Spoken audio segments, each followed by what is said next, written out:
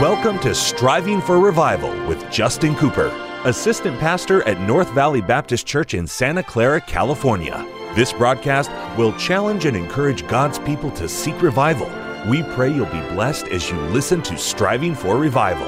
Welcome to the Striving for Revival radio broadcast. This is Pastor Justin Cooper coming to today from the KNVBC studio at the North Valley Baptist Church here in Santa Clara, California. My, what a privilege it is to have you join me for the broadcast today, and what an honor is mine to take the King James Bible and to share with you some eternal truth from the very Word of God. Today we're going to continue our study in this great letter, the book of 1 Peter. Now, if you missed last broadcast, we just got underway, and we spoke a little bit about 1 Peter chapter 1 and verse 1 and 2. Now, you might not remember, or maybe you missed it, so let me repeat that this book, of course, this letter, was written by Peter, directed by the Holy Spirit of God, the great apostle Peter. That man with boldness and zeal, that powerful preacher, and he's writing from probably Babylon, if you look at what he writes in chapter 5, verse number 13. Now, some Bible commentators say he wrote this around AD 60, and that might be. I'm not sure. Nobody is sure of that necessarily, the date, but he's writing to what he describes as these scattered strangers. So he's writing to saved people who are scattered throughout the region of modern-day Turkey. He mentions 5 different locations: Pontus, Galatia, Cappadocia, Asia, and then Bithynia. And so he's writing to these believers that are strangers. What a reminder that is. This world is not our home. We're just a passing through. So we don't put our roots down too deep here. We're strangers, pilgrims, if you will, and not permanent residents. All right? Peter's letter is largely practical. He deals a lot with suffering, and he uses the sufferings of Jesus Christ to teach us how we ought to handle, and we ought to face, and we ought to endure our own seasons of suffering. Now, that's going to happen to every one of us. We live in a sinful world. We live in a fallen world. We live in a difficult world. And in this world, we are going to suffer. We'll suffer persecution. We'll suffer physical problems. We'll suffer mental anguish. We will suffer. It's just going to happen. Jesus suffered. And nothing you and I face will ever compare to the sufferings of Christ, but yet he gave us that perfect example, the way that he handled his sufferings. And Peter uses that to give us some principle here in this first epistle, this general epistle of Peter. James and Peter had that in common. Now, I said James wrote a general epistle, if you remember those studies, and now Peter's doing the same. He's not writing to a specific place or a specific church, but rather to a scattered group of people throughout a region of the world. Last broadcast, we spoke about the fact that we are the elect according to the foreknowledge of God, and that's not a scary thing. That's definitely not what they call Calvinism. That's not a Calvinistic thing. That's a Bible thing. God elected us. How? He elected us in Christ when Christ died for whosoever will, and we got saved. We became part of that elect crowd. He elected the nation of Israel. He chose them. He chose the body of Christ, if you will. He's calling out a bride for Christ, and when you get born again, one of them whosoevers, and you call upon the name of the Lord, you're part of that crowd. And the Bible says that we've been sanctified by the Spirit, made positionally right with God, the righteousness of Christ imputed or put on our account, and now because of the blood of Christ being sprinkled upon the mercy seat, we have that hope, and we're to live an obedient life, a life that pleases God. We're not saved by living obediently, but we ought to be living obediently because we're saved. Now we come down to verse number 3, and this is our new verse for today. Blessed be the God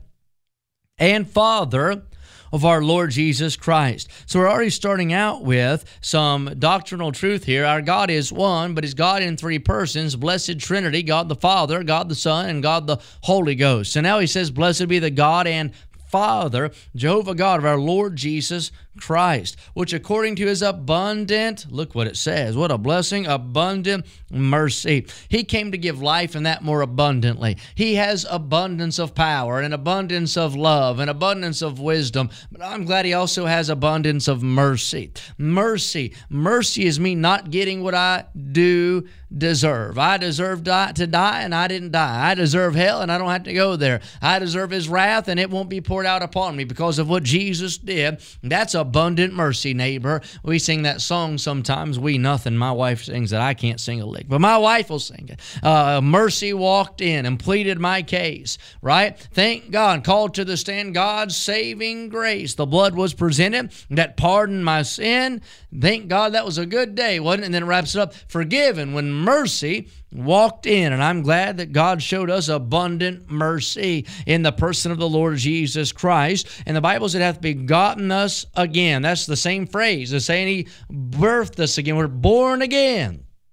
That's not, by the way, an old fogey Southerner term. That's Bible. Begotten us again. Same thing as born again. John chapter number 3. You must be born again. You have to have two births. One birth one birth you'll die twice. Two births you'll die once, right? Born again, not just born of the water, but born of the Spirit. And when you're born again unto a, here it says in 1 Peter 3, a lively hope, a living hope, an animated hope, a hope that has some substance to it, some vitality in it.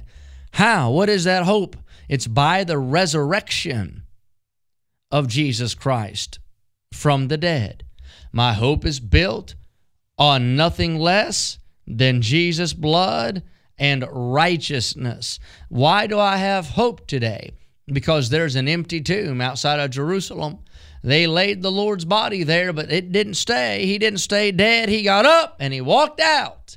And because I know He lives, I can face tomorrow. Because He lives, thank God for that. I have hope beyond this life. I have hope beyond the grave. The Bible refers to it as a blessed hope. And because He lives, listen, He promised He'd come again and get me. And I'm looking forward to Jesus coming soon. I'm glad we have a lively hope. But not only that, verse 4 is a wonderful verse. I don't have just that hope that I won't have to taste death. I won't have to fear the grave. But I'm looking forward to something beyond the grave. There's glory and there's good beyond the grave. It says to an inheritance incorruptible and undefiled, and that fadeth not away, reserved in heaven for you. The thoughts continued here. God has not only begotten us again to a lively hope, but He's begotten us again to an incorruptible, undefiled, that fadeth not away, inheritance. God has not just chosen to save us, but He's also chosen to give us an eternal inheritance that isn't taxable. Say amen right there. It doesn't wear out. It won't rust. It won't diminish.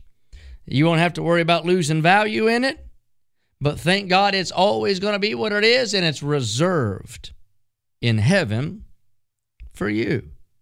Now that's a good verse right there on eternal security. When I got saved, God already stored up for me an inheritance. And I've got this word right here. He's reserved my inheritance.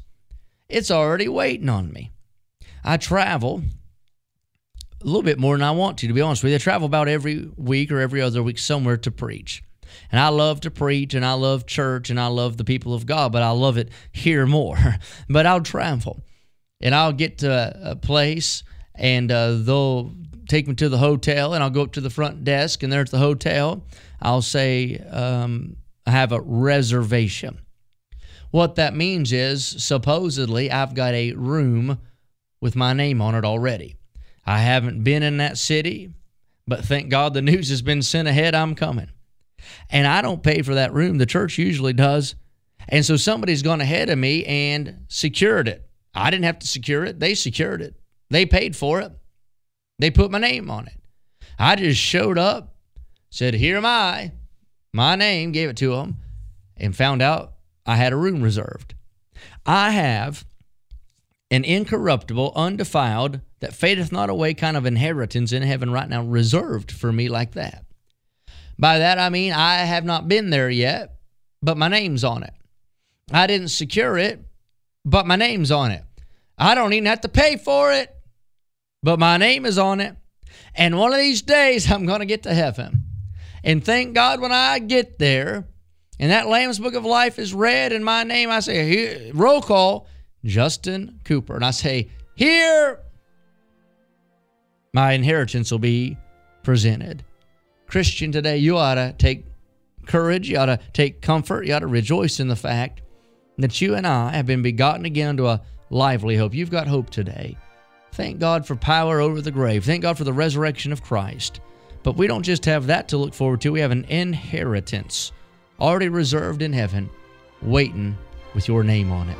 Until next time, pray for revival. Thank you for joining us today for Striving for Revival with Justin Cooper, Assistant Pastor at North Valley Baptist Church in Santa Clara, California. Listen at this time every weekday as we strive for revival.